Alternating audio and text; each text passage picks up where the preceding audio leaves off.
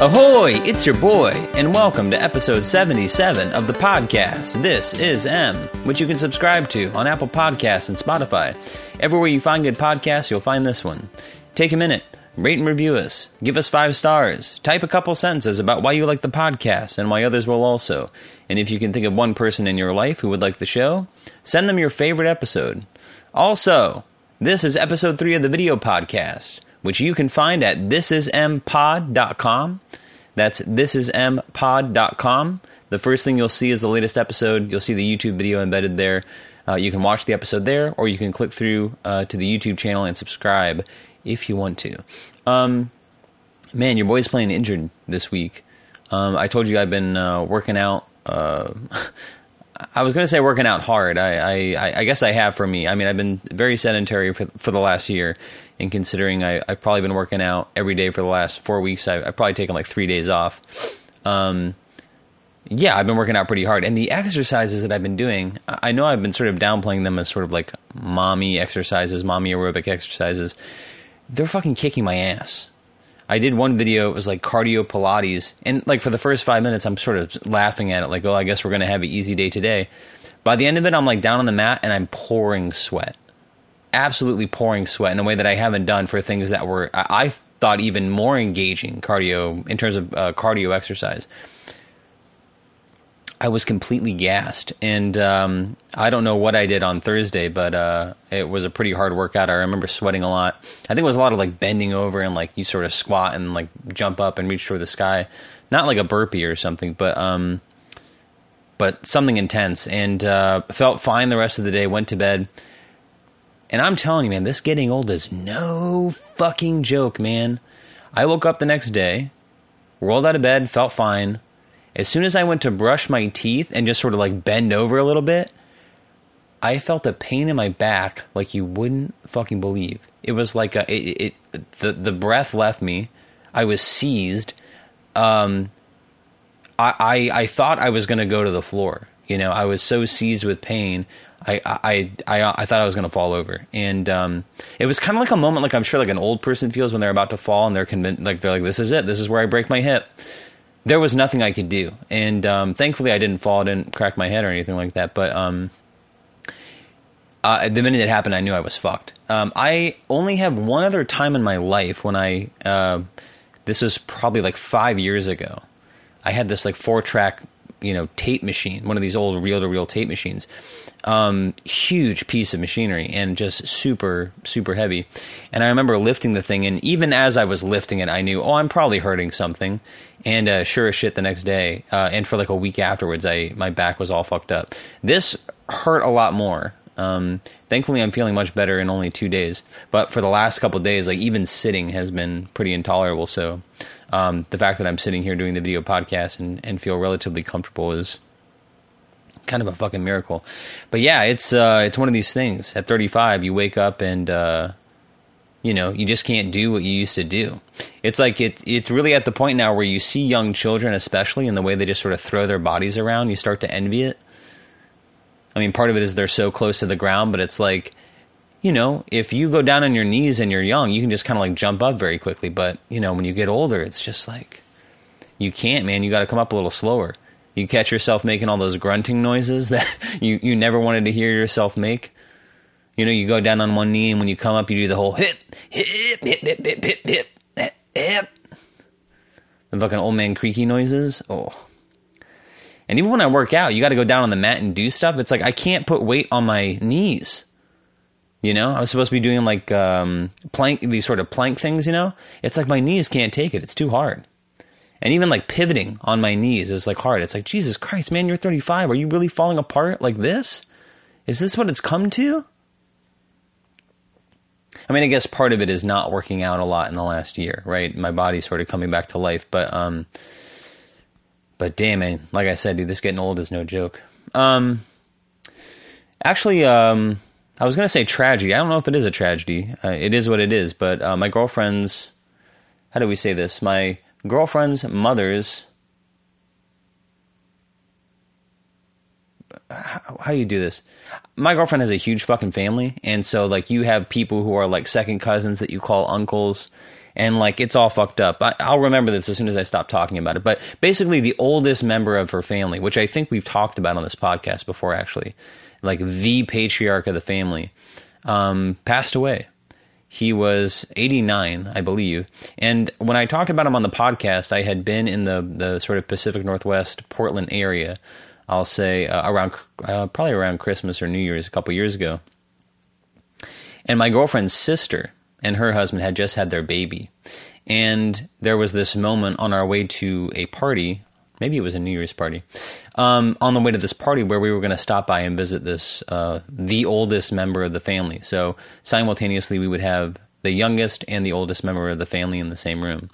And it was such I don't know, that moment really stuck in my mind. And I'd have to go back and listen to the episode. I can't remember which one it is. Maybe one of you will locate it and maybe comment on the video, which episode that is. But it was just a very poignant moment for me. Just seeing someone in that chapter of their life and just seeing kind of what their life was. I two things. I remember recounting that story, and the family, there was like a shop. There's basically a home. The front half of it was a shop. They had turned into like a copy / camera store, and they lived in the back of it. So just kind of seeing them live in the back of a shop that was now, I mean, retired now, it's non-functioning. But just kind of being in their home and just kind of seeing what life was like at 89. You know, it was like when you walk into most old people's home, it was like the last decorating or anything had been done like 40 years ago, and it was like walking into a time capsule. And it was just interesting to see this old man just kind of playing with this, you know, was it 1-year-old, I believe, at that time, and just getting a kick out of him. And but kind of needing to stay seated and not really move. And my last memory of seeing him there was this kind of cinematic moment where, you know, we're kind of in this old wood-paneled room, and there's like a window like above him, where he's seated in this recliner, and there's like a shaft of light coming in, and the whole place is kind of dusty, so it's almost like a movie set where the light is sort of fogged. You know what I mean? It's like a beam of light coming in, and they had got some cookies out for the 1-year-old earlier. And as we're sort of leaving, saying goodbye, the old man has to stay seated. It's harder for him to get up. And he's sort of sitting there by himself as everyone's sort of saying their goodbyes by the door. And I remember looking over at him, and he was just sort of seated by himself, just kind of looking off into the room, you know, content to just kind of be there. And I remember him reaching over to the cookies and grabbing one and just like eating a cookie. And I remember in that moment thinking, you know, not certain that he was going to die, but, you know, evaluating that this is a very old person, and this is not someone in my girlfriend's family who I had met before. You know, so if this is someone that I may see every 4 years, there's a decent chance that we may not see them again. And lo and behold, that was true. And so that's the last image I have in my mind of them seated in this recliner in a wood-paneled room with this sort of shaft of light coming behind them as they eat a cookie, as they treat themselves to a little snacky snack. But they passed away, and I know there was something about that incident that really stuck with me, because I remember saying as we were there, they had this book on the coffee table, which was a sort of repository of the family stories of many people who had lived in that neighborhood for a long time. The area they live in Portland is called the David Douglas Community. And they pointed out that they had this book on the counter, which we opened up to, and there was a segment on their family. And I was so taken with this book and this sort of interesting sort of artifact of this neighborhood that I went on Amazon and bought one. I bought a used one that someone was selling on Amazon for like $12. And I've kept it ever since. And so now, obviously, I think I have to give it to my girlfriend. I mean, before it was just a weird, odd thing that I would be into.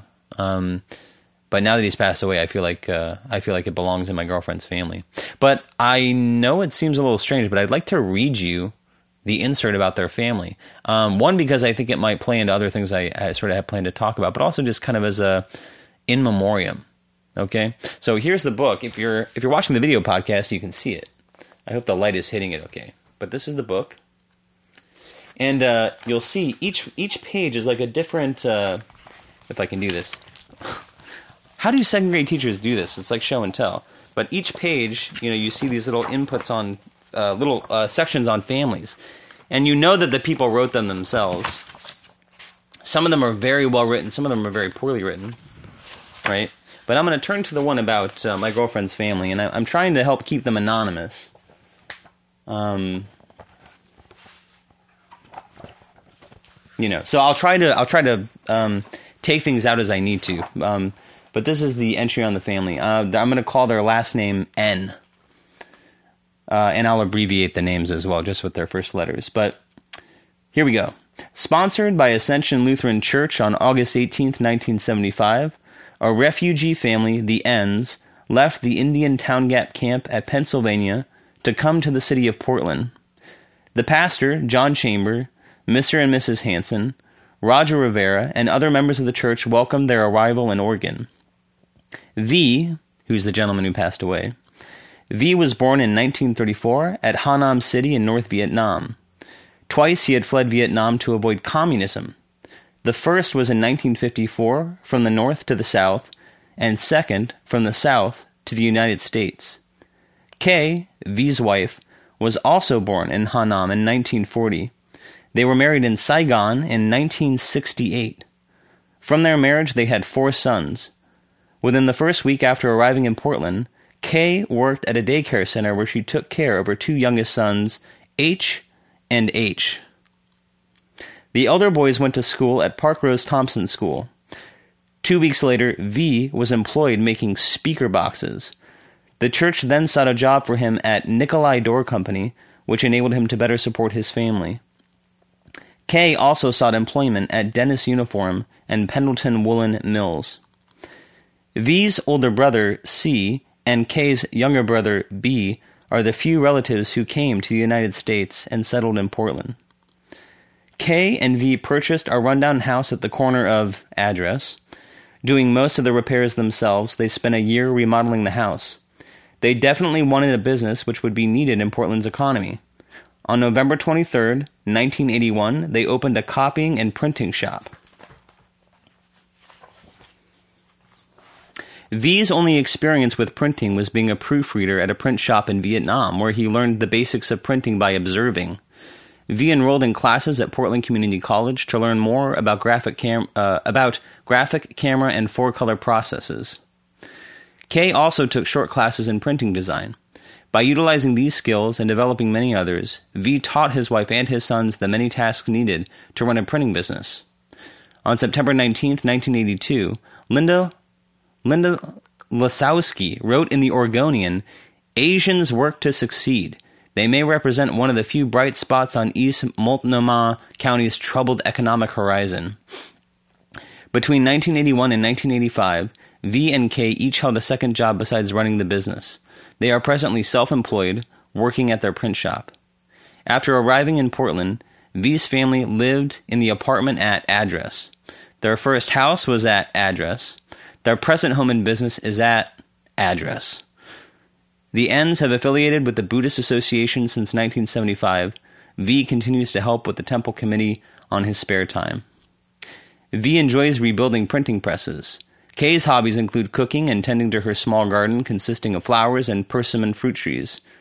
Born in 1968, H, this is their son, enjoys making friends and going to school. Like many young adults, H, their other son, born in 1969, is interested in cars. H, their third son, was born in 1971 and enjoys participating in school activities and photography. He submits pictures for his school's newspaper and yearbook. Born in 1972 and the youngest in the family, another H, has a strong interest in working with computers. Some of the many special friends they made in Portland are yada yada yada, so-and-so, a pastor, Mr. and Mrs. this and that. People have been a source of consolation and have helped the N's in believing that they were right to leave the communist country and their previous home in order to seek their freedom. So anyway, yeah, I'm not sure what that means exactly, except I think at the time when I met this older gentleman and I was just sort of sitting in their home, it was just interesting you're sitting across from someone in the twilight of their life, in the gloaming of their life, and you see them in this sort of childlike state, right? They can't do much for themselves. And so, there's nothing malicious about it, but you just sort of see them as dependent and sort of, I was going to say incompetent, but I don't mean that in a pejorative way. I just mean, they're not able-bodied, right? And to read something like that, and it seems obvious, but we don't think about it all the time, that this person has an entire life behind them. Before you were born, but when you were just sort of like swimming in the nether gloom of potentiality or whatever you want to say, this person was living their life. And, you're seeing them at the end of their trajectory with everything they've accomplished is sort of behind them. And, it's just interesting. So rather than read their obituary, which I don't even have a copy of, I just thought it would be interesting as a remembrance, just sort of remember their life and the things that they did. There was a weird moment there, right, with like the sort of the I forget the word for it, but it's a racial stereotype that we think is positive, but it may be negative as well. The part about Asians may be the optimistic economic horizon of the Portland area or whatever that person was saying, but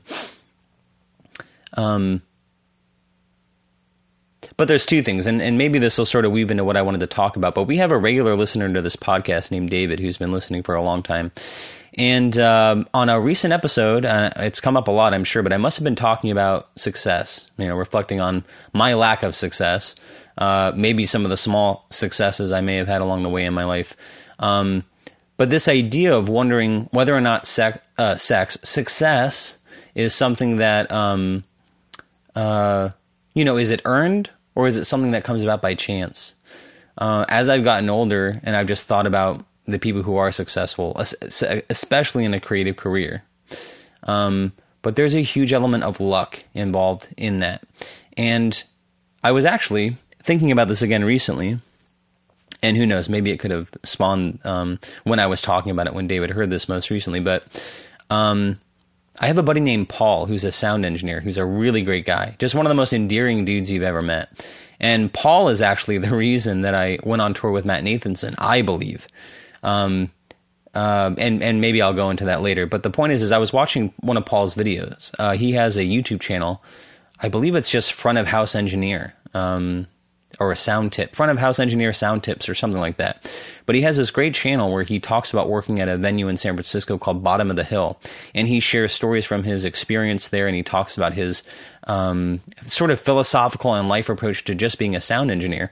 And you don't have to be a sound engineer to enjoy it. You can just sort of start watching them and you'll just be endeared to his personality. And I think, the work ethic that he applies to his practice are things that you can apply in your own. But at one point, he does go on to this thing about, what led to his success or what led to the success of other people. And it's, he was kind of dismissing this element of luck, or that luck exists, but, you have to sort of be in the running to get there anyway. So that's something that I've just sort of taken into my life in general, especially as I feel like my life course has sort of forced me to consider other things. I mean, if I had my druthers, or if I had my druthers, X number of years ago, I would have wanted to be a professional singer-songwriter, making my living writing and performing my own music. That didn't happen. There was a period in my life where I was making money. Doing that. Sorry, I chugged like a whole Yeti full of water before doing this. But, there was a time in my life where I made some money doing that. And I certainly did some things that looked like a level of success to some people, even if there wasn't a lot of money to be made doing it, which is generally true of creative endeavors. But eventually I had to do something else. And even though I'm glad that happened, especially, pre-pandemic, because, the fact that I leaned into the work I already had and doubled my time there and went back to school, within halfway through my first semester at school, or maybe my second semester actually, the pandemic hit, and all of my friends who were professional musicians, their work disappeared overnight. And in many ways, I felt like I was like the luckiest person in the world. I felt like I walked out of a house like moments before it collapsed. But I've thought about this a lot. I've thought about, what do I tell myself, as I'm living in the second chapter of my life? Because I look back on that time period and I think, there's a lot of things I could have done that I didn't do. I could have moved to LA. I could have gone to twice as many open mics. Maybe I should have gone to all those shows that people played for like social networking events that were a fucking nightmare and I hated. But maybe I should have done more of that. Or maybe I should have let go of my creative vision and done more of the stuff that was clearly working. Maybe I should have never stopped doing cover songs. Those types of things. But anyway, not to go on and on about my own experience, because we've talked about that ad nauseum on other episodes. But David, a regular listener, sent me a YouTube link to a video he saw recently. And I believe the YouTube channel is Veritasium. I'm not sure. I'll actually link to these in the video description of this episode. But there was a video called The Success Paradox, and David really wanted me to see this because, one, I think he would have thought it would make me feel better, but also I think he thought it would be engaging content for the podcast. So I told him I would check it out and talk about it. So click on the link in the video description below, and you'll see what it is. But basically, it's a video of somebody talking about this idea of hard work versus luck and how it equates to success. And he tries to use some concrete examples to show that even people who attribute their success to hard work, when you actually crunch the numbers, a lot of it is success. He uses some kind of novel examples like hockey players. He says that most successful hockey players, if you ask them why they're successful, it would be, hard work and skill and those sorts of things. But he said, interestingly enough, when you look at successful hockey players, their births skew toward the beginning of the year, January and February. And when you look back at their time playing, the reason that they tend to do better could be because they are older.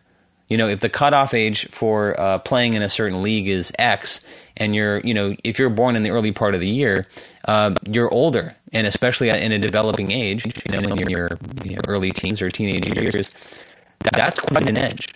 6 months, even 11 months, right? If it's a cutoff of a year, that can give you a significant advantage. And if you happen to be better, if you have that edge, you're going to spend more time on the ice, you're going to get more exposure, you're going to get played more, et cetera, et cetera. And so even though these benefits might be small, on a long timeline, they add up to something quite substantial. And that sounds abstract maybe, but the example that he uses that we can all relate to is the country of our birth. Right, the fact that we're born in the United States means there is the ceiling on what we can accomplish is much higher than most parts of the world.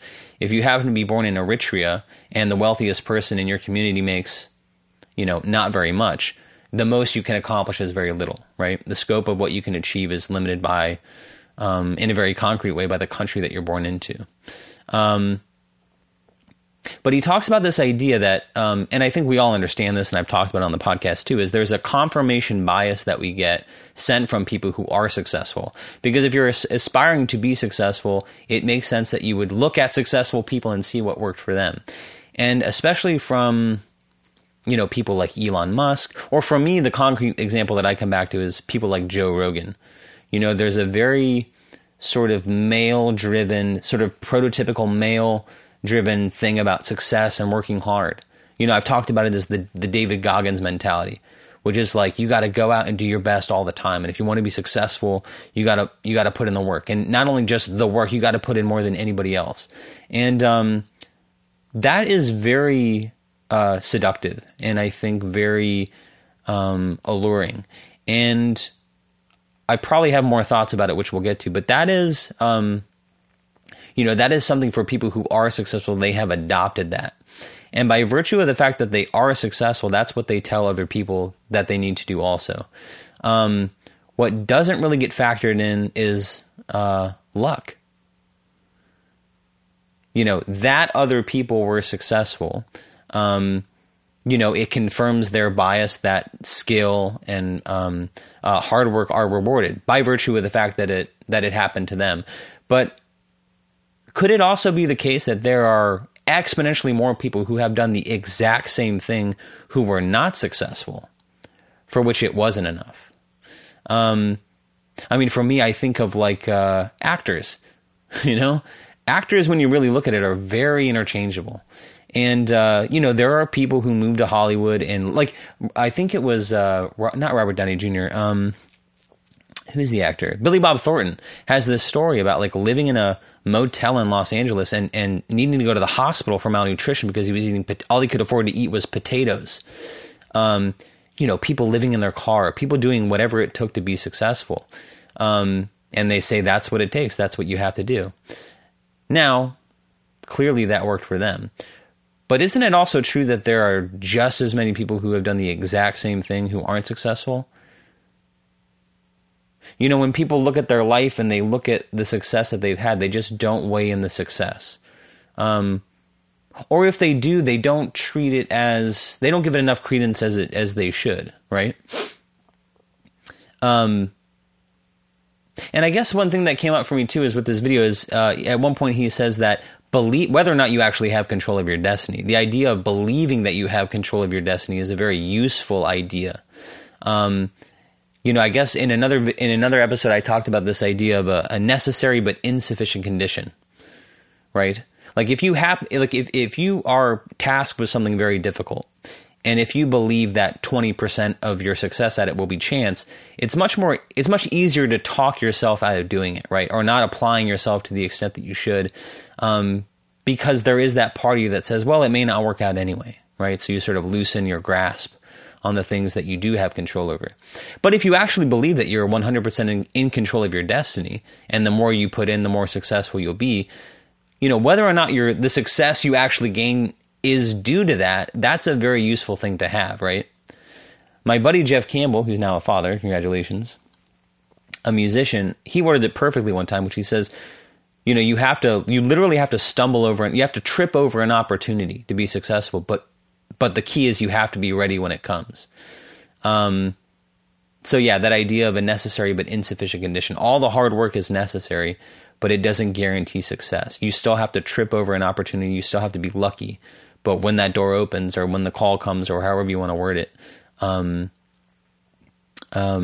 have to be ready for it. You have to have done the hard work already. So,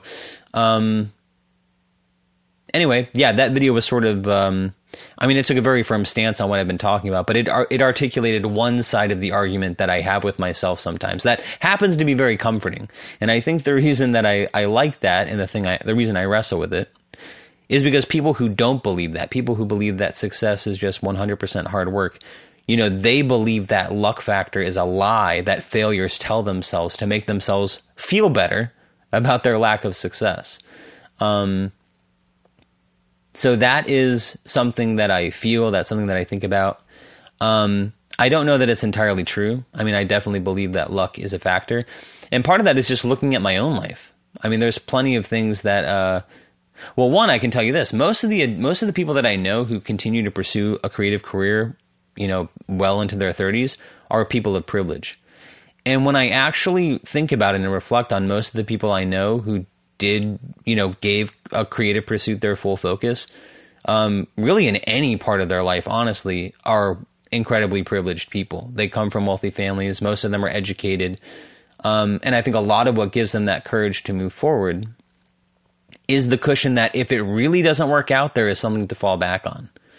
It takes an entirely different level of courage and fortitude and belief to continue pursuing a creative career when there are no other options, when there is no fallback plan. If you look up at 35, like I did, and you don't have a career, there's no trust fund, there's no college fund, there's no parents, you will be working at a restaurant for the rest of your life. And if you want to go back to school, that, you're going to have to save your tips, right?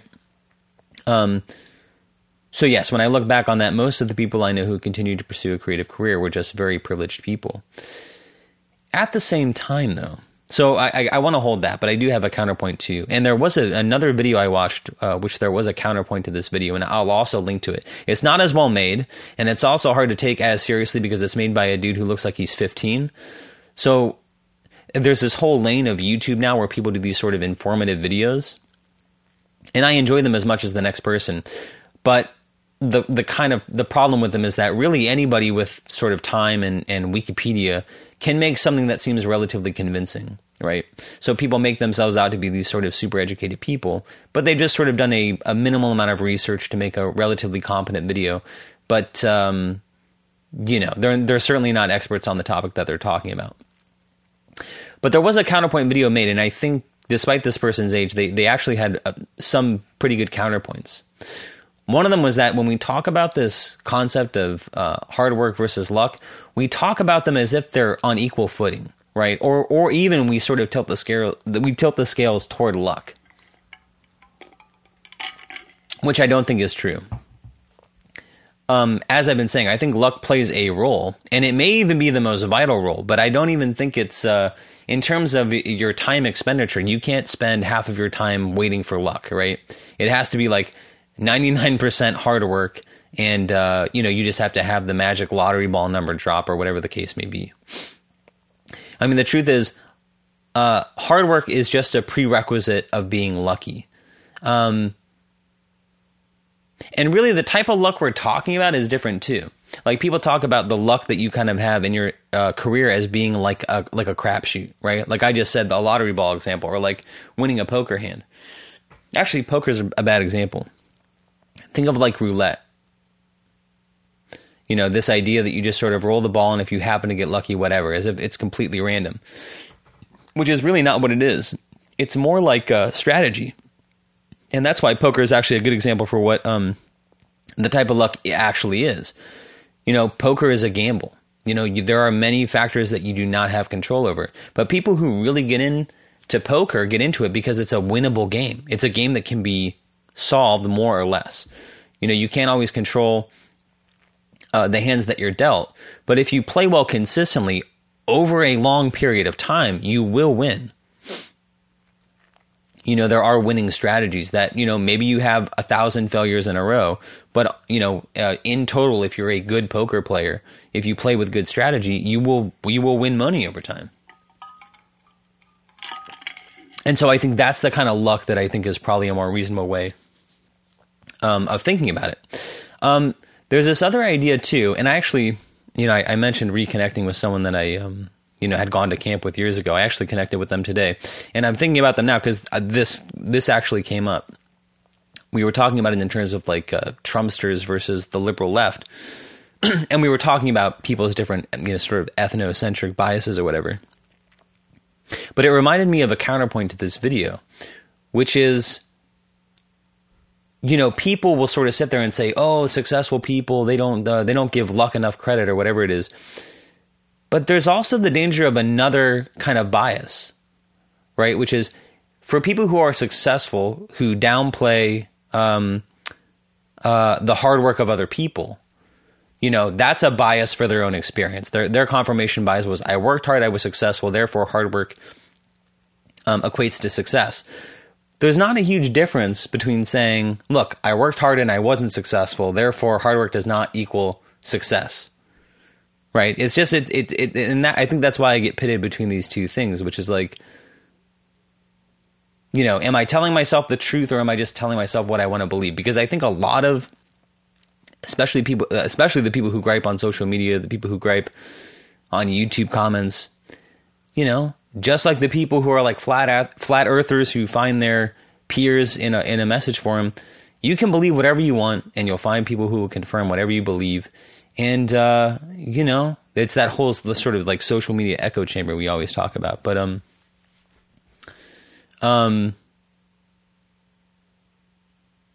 but yeah, what's the takeaway from all this stuff? I think, I've harped on this game developer, Jonathan Blow, a lot. He's the maker of The Witness, and I've talked about it. I think he's great, and I've listened to him talk a lot, and I've watched videos of him just sort of talking about his philosophy of making games. And something that came up for me was, he spends insane amounts of time making these incredibly artful games that happen to be very successful, but on paper they shouldn't be. His game, The Witness, is just a puzzle game, an island, a sort of open world island that you walk around solving incredibly difficult puzzles. But the beauty of that game is, and I won't go into it here, but I've said on the podcast before, there's a whole element that is actually much larger than the game that you're likely to see, that if you ever stumble on it, it's like it makes the game 10 times as big as you think it is. And there's a good chance you'll play this game and you'll never see it. So if you were talking to a game developer and just talking about from an economic or a psychological or whatever perspective, how can you justify spending 75% of your time and resources on something that many people who play the game might not even see? Well, that's a creative vision, right? I think there's a whole sort of philosophical and sort of psycho-spiritual perspective that informs that. I think that's why the game is a metaphor for life, because I think that's what life is. Most of us walk through it and we don't dare to pursue the little nooks and crannies that actually could be the secret to a whole world that we didn't even know existed. Now, that's a hard thing to give yourself to, especially if you're saying, I want to be a game developer, therefore the games I make have to be financially successful. If that's your goal, that is a horrible strategy to take. Well, I'm going to take the most of my time and money and put it towards something that most people might not even see. But that's what makes it special. That's why I'm even talking about it right now. And you bank on that, you have to create the things that you want to see in the world. And so the point I'm getting at and how this relates to success, which is everything is hard. Anything worth doing is exceptionally difficult. And so, not that I'm a game developer, but when you think about games, it's like, look, what is successful right now? Well, it's, I don't know what it is, like shooter games, right? I was going to say like Snake Ops, or I don't know what the fucking games are called, but like a shooter game. So you have everybody kind of making the same video game over and over again, the same iteration of it. And when he talks to game developers who justify it, that's what they say. Like that's what it takes to be successful, right? To be successful in this market, now you have to make these types of games. But his reflection has always been, look, that's an incredibly competitive field, right? So for the same reason that people say, look, it's competitive, you have to play to the market, this is your biggest chance of being successful. When you still look at the numbers, you're probably not going to succeed. You're going to release your game and, nobody's going to play it. So if you feel compelled to make games, your time is exponentially better spent doing something that you believe in, doing something different, doing the passion project. Because at the end of the day, you're going to put a lot of time and money and effort into it, and nobody's going to see it. So given that is what is almost certain, do the thing that you want to do. So here's what I'm saying. I think, like most things in life, it's not either or, it's both. Luck is a factor. You do have to be lucky. But you have to work your fucking ass off too.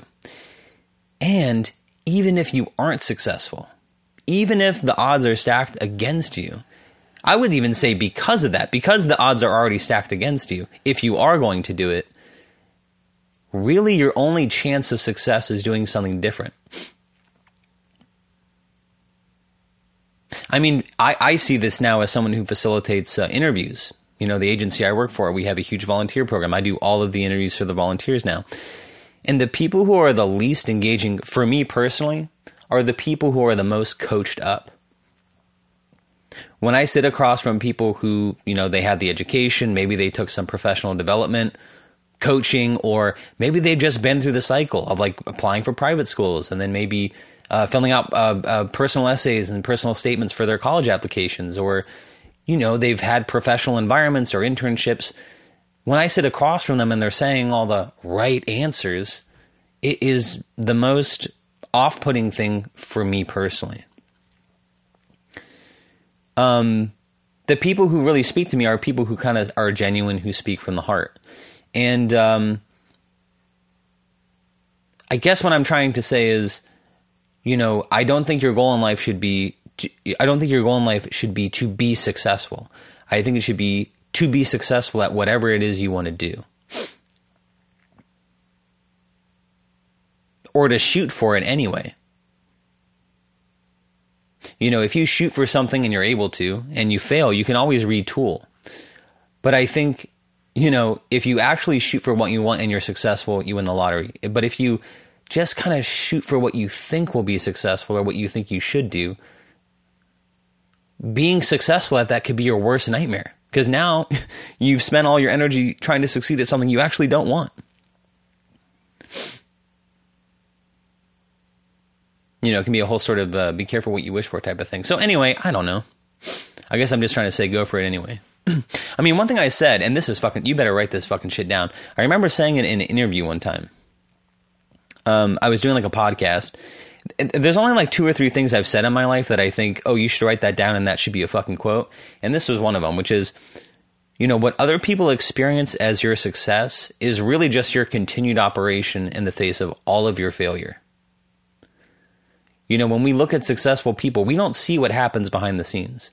It's very easy for us to just assume that everything they touch turns to gold and life is easy for that person. But you don't see how hard they work behind the scenes and how much failure they're experiencing.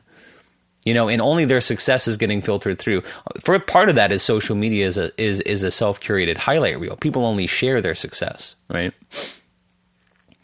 But behind the scenes is so much failure. When you talk to successful screenwriters or even actors, it may seem like Hugh Jackman is working, doing 5 movies a year, but I guarantee you there are 10 movies every year that he goes out for that he doesn't get.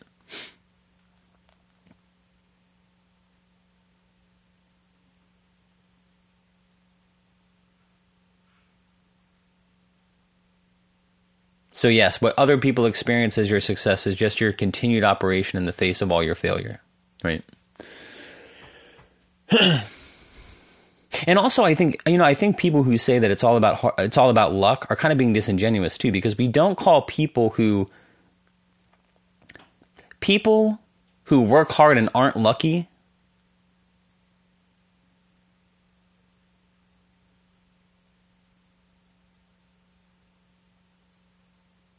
How do I word this? We don't call people who don't work hard unlucky.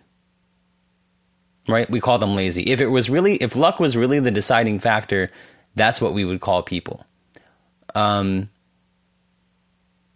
we really thought luck was success, we would call people who don't work hard and weren't successful unlucky, but we don't. We call them lazy. I mean, because if no effort plus luck equals nothing, and hard work plus no luck equals nothing, hard work plus luck equals success, right? So hard work is the important part. Anyway, I don't fucking know what I'm talking about. I've talked myself into a fucking into numbness.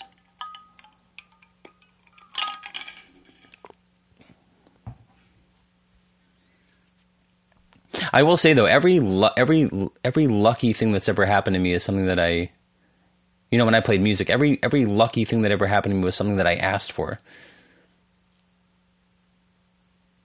I mean, just recently, in my psych class, we had a research proposal that was due just yesterday, and my research proposal is about a correlation between life crisis and religious conversion.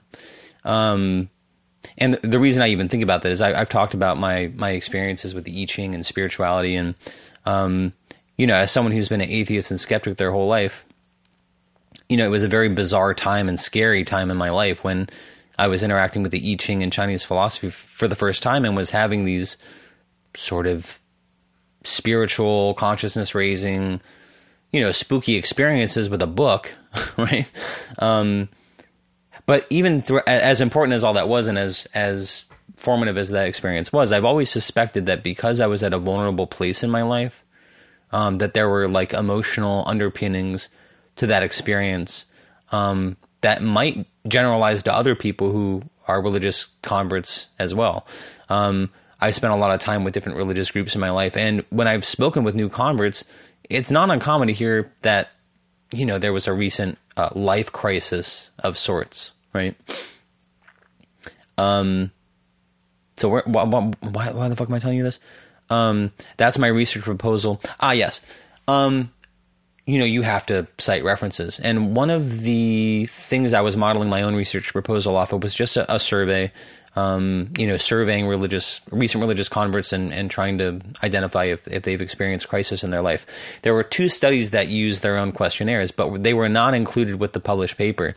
And so I was so interested in seeing what questions they were asking, I just emailed the person who wrote the study, right? Or who wrote the research paper that I found. And the next day I got a response from the guy, and he just attached it as like a PDF to his email. And I realized he's not Michael Jackson. But the point is that people are accessible. You know, I mean, and I've had this over and over again in my life.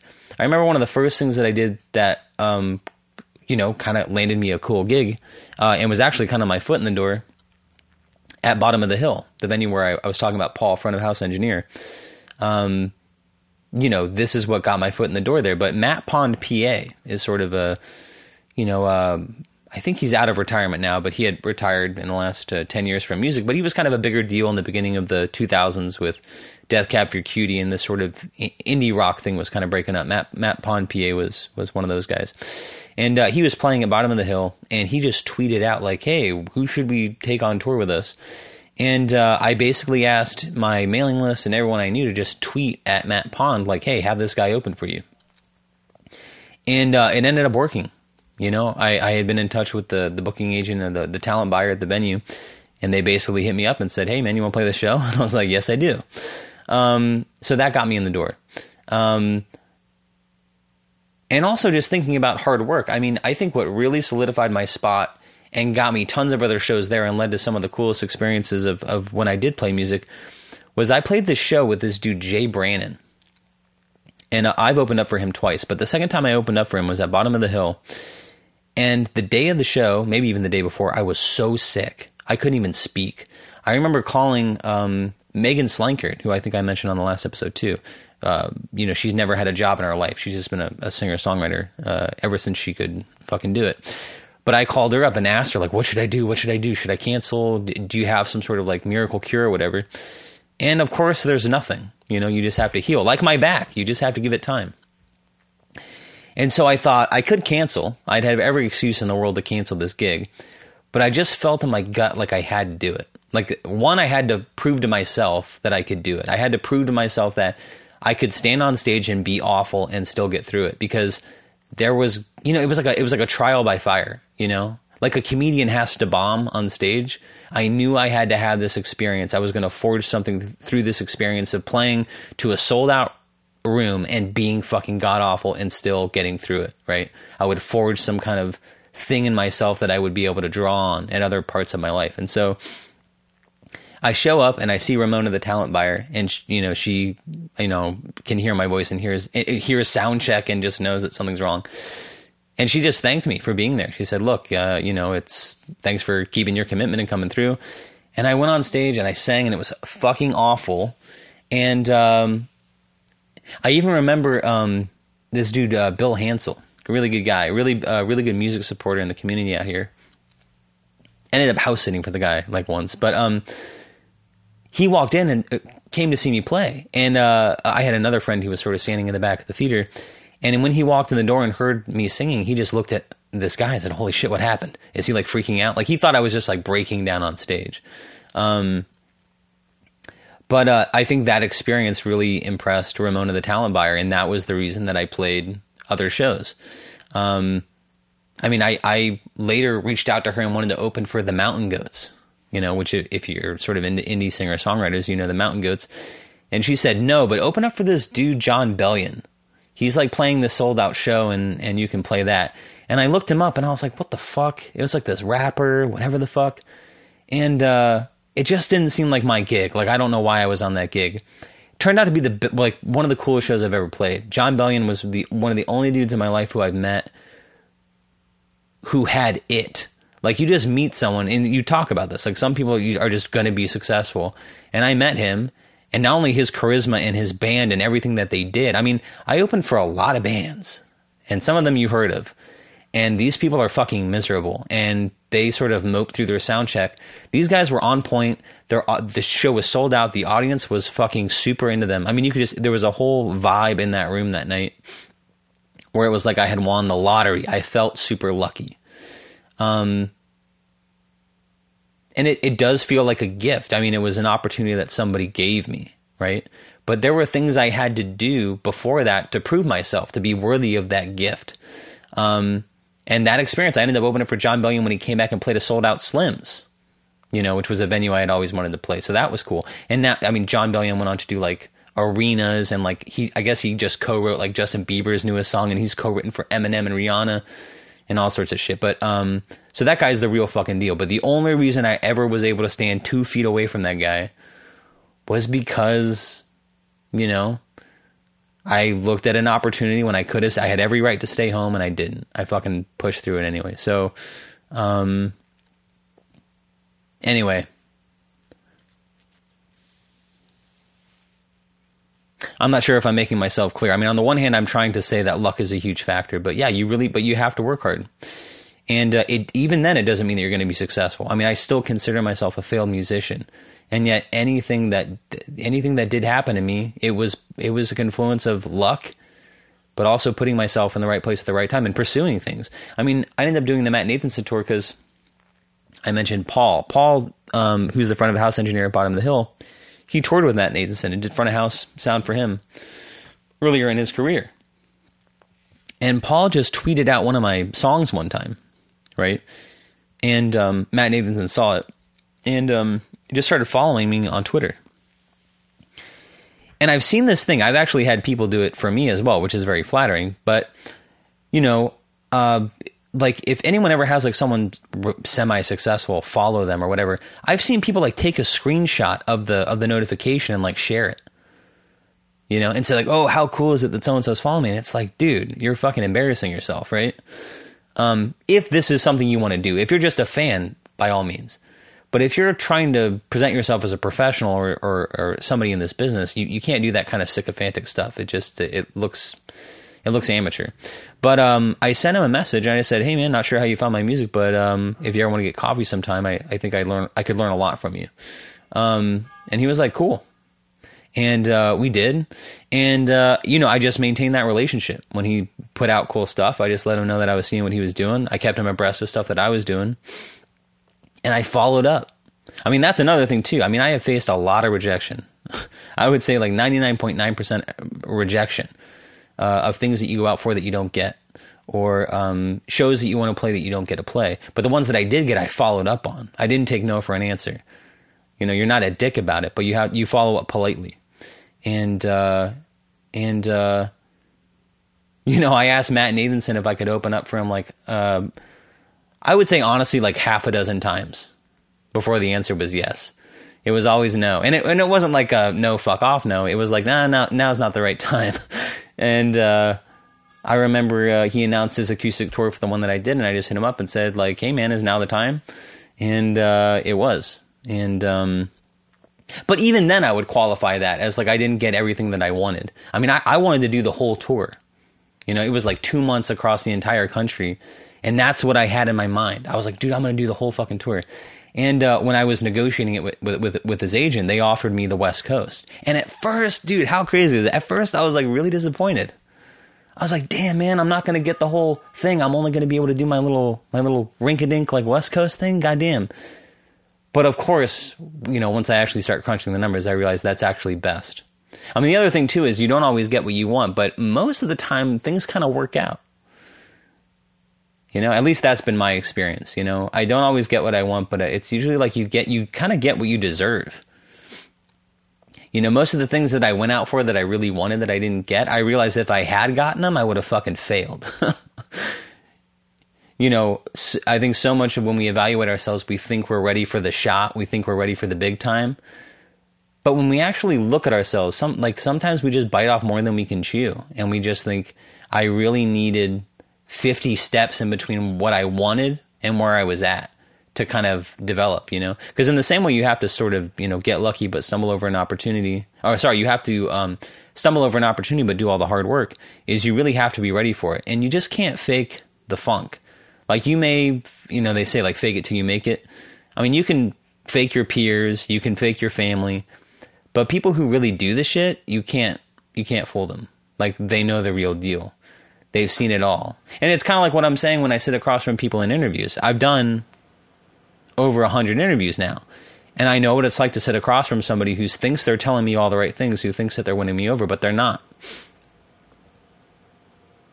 You know, there's a certain, I don't know. It's just something that you can't fake. You know, it's like stand-up comedians. When you go back and look at, and I know he's a controversial figure, but when you go back and look at Louis C.K.'s early stand-up comedy, it's insane. He's talking a mile a minute. You know, it's like you can just feel that he doesn't have the experience that he has come to develop. If you can tolerate watching him now, you see his stand-up, he's very calm, he's very confident. That's someone who knows that when they say a joke, it's going to get a laugh. You know, they have the hours behind them. They settle into this confidence, this nonchalance.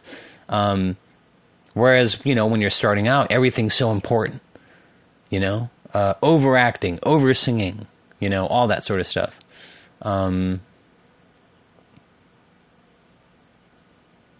Anyway, have I made my point? I think so. Oh, I think I have. I probably belabored it, honestly.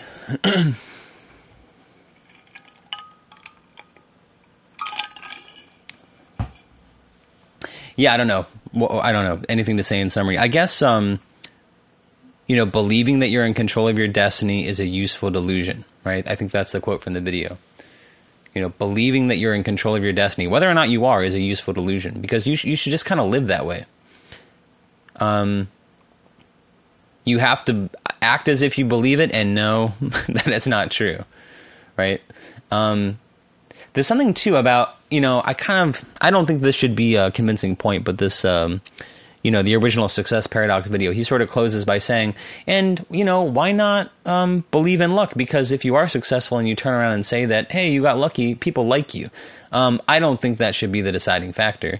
I also think there's plenty of great advice that hurts people's feelings when they hear it. I mean, a lot of people don't like to be told that they have to work their ass off. Yes, it's luck, but, you know, you have to work your ass off. And, of course, this is not to pretend like it's an equal footing for everybody. Many people who are successful have advantages. So I'm not trying to remove the privilege part. I'm just saying there's very few people who I think who don't work hard and are just successful. There are definitely people who have a lot of advantages, but they also work hard and they're very lucky. So, but this idea that believing that you're in control of your destiny is a useful delusion, because the harder you work, the more you close that luck gap, right? Or you're working smarter. Not even about working harder. It's about working smarter, right? Anyway, fuck it. I think I made my point. I mean, I'm looking at the time now. We have to finish the episode soon, and I spent my whole fucking time doing that. But what else can we talk about? I finished I Am Legend, the book. It was okay. It was a little. I mean, you know, seeing the movie, you definitely understand why they made certain changes. But interesting. Yeah, interesting book. The other thing is, last night I watched Rocky for the first time. I mean, it's talking of hard work and success and luck and all that sort of stuff. I had never seen Rocky before. And I think, like this book that I read, there's something about dated movies. I mean, so my mind's going 1,000 places, but, you know, to me, like, the quintessential, like, modern movie is Tenet. Visually, technically, in terms of the music, the acting, everything about it is so now. When you look at old movies, it's just insane to think how far we come. I mean, first of all, when you watch Rocky, you're watching the opening fight scene, and you can see that, like, the punches are definitely not landing. So part of it is Rocky had to be made so, you know, people could learn from those mistakes, and, you know, directors of photography could learn how to shoot boxing movies. More of them had to be made, etc. But it's just funny to watch an old movie, and there's just so much going on that just to a modern perspective, because we are used to things being shot so well that we see the artifice, you know? So that's part of it. But also, you watch older movies and the pace is so goddamn slow. I mean, I looked up, you know, just trying to gauge it for myself. Like, when is the exposition of this movie over? First of all, the credits, I think, don't end until 7 minutes into the film. Right? Like, there's a little bit of movie, and then there's the and then there's like the credits, and it's like, I think at like the 7 minutes and 15 seconds is when the credits ended. The movie is still technically in its exposition an hour into the movie. Like, I don't think Rocky gets told that he's gonna fight, which is basically like the nadir of the film, right? Like the climax of the film, until like an hour into the movie. And it's like, if that movie came out today, it would just fucking flop. There's just no way. And also, there's two technical things in older movies and even television shows that I see all the time that are just insane to me, which is the amount of shots that are out of focus. I mean, I watched Training Day again recently, which is an undisputed great movie. Denzel Washington's best like villain role. Ethan Hawke's good in it. It's just a really solid movie. There's so many shots that are out of focus in that movie. You know, like, and it's just, I think about it in terms of like auto-tune with music. That was just the normal when it happened, right? Things were shot on film, cameras were, you know, the image quality was just not as sharp. The lenses were just not as sharp as they are now in digital. But we didn't know to look for those types of things. You see, if you go back and watch Friends, it's insane. You know, I think they're like, aren't sitcoms shot with 4 cameras or something like that? But like they'll just cut to a camera and it's like out of focus, you know? And, but the thing about movies too that I really notice is sound editing. You know, because these things were, you know, when you edited old film, you were doing it with like blades and tape. You know, editing sound was just a totally different thing. It wasn't like Final Cut where you just sort of like drag and drop things and just sort of put fades in. You know, everything had to be manipulated by hand. And when you watch Rocky and they're boxing, you hear the ADR, which is like the post-processing audio recording. Like you hear, like there's dialogue between Apollo Creed and Rocky Balboa that was recorded in the studio afterwards, and you can tell because not only the volume of the dialogue, but the fidelity of the dialogue. You know, you can hear that it was recorded in a studio. You know, whereas now audio can be engineered so like they'll add certain types of reverb to it to make it sound like it was in the space. You know, it's just technically things are so far advanced and we're so used to it that when we go back and see older stuff, the ways that it is inferior are just glaringly obvious. Image quality, edits, pacing, right? The pacing of editing, sound editing. You can literally hear sound stop between cuts sometimes. Background noise sounds weird. You know, it's not natural. So things have come a long way. But, and here you are watching a video that's in 720 HD because that's what we're fucking with on this webcam. So who am I to talk? Anyway, well, let's let that be enough today, folks. That felt like kind of a frantic episode to me, but what can I say? It is what it is. So if you haven't already subscribed to the podcast, you can on Apple Podcasts and Spotify. Take a minute, rate and review us. Give us 5 stars. Type a couple sentences about why you like the podcast. Let people know why it's good. That stuff can convince people to check it out. And if you can think of one person in your life who you think would like the show, send them your favorite episode. If you want to tune into the video podcast, you can on YouTube, but it'll be much easier if you just go to thisismpod.com.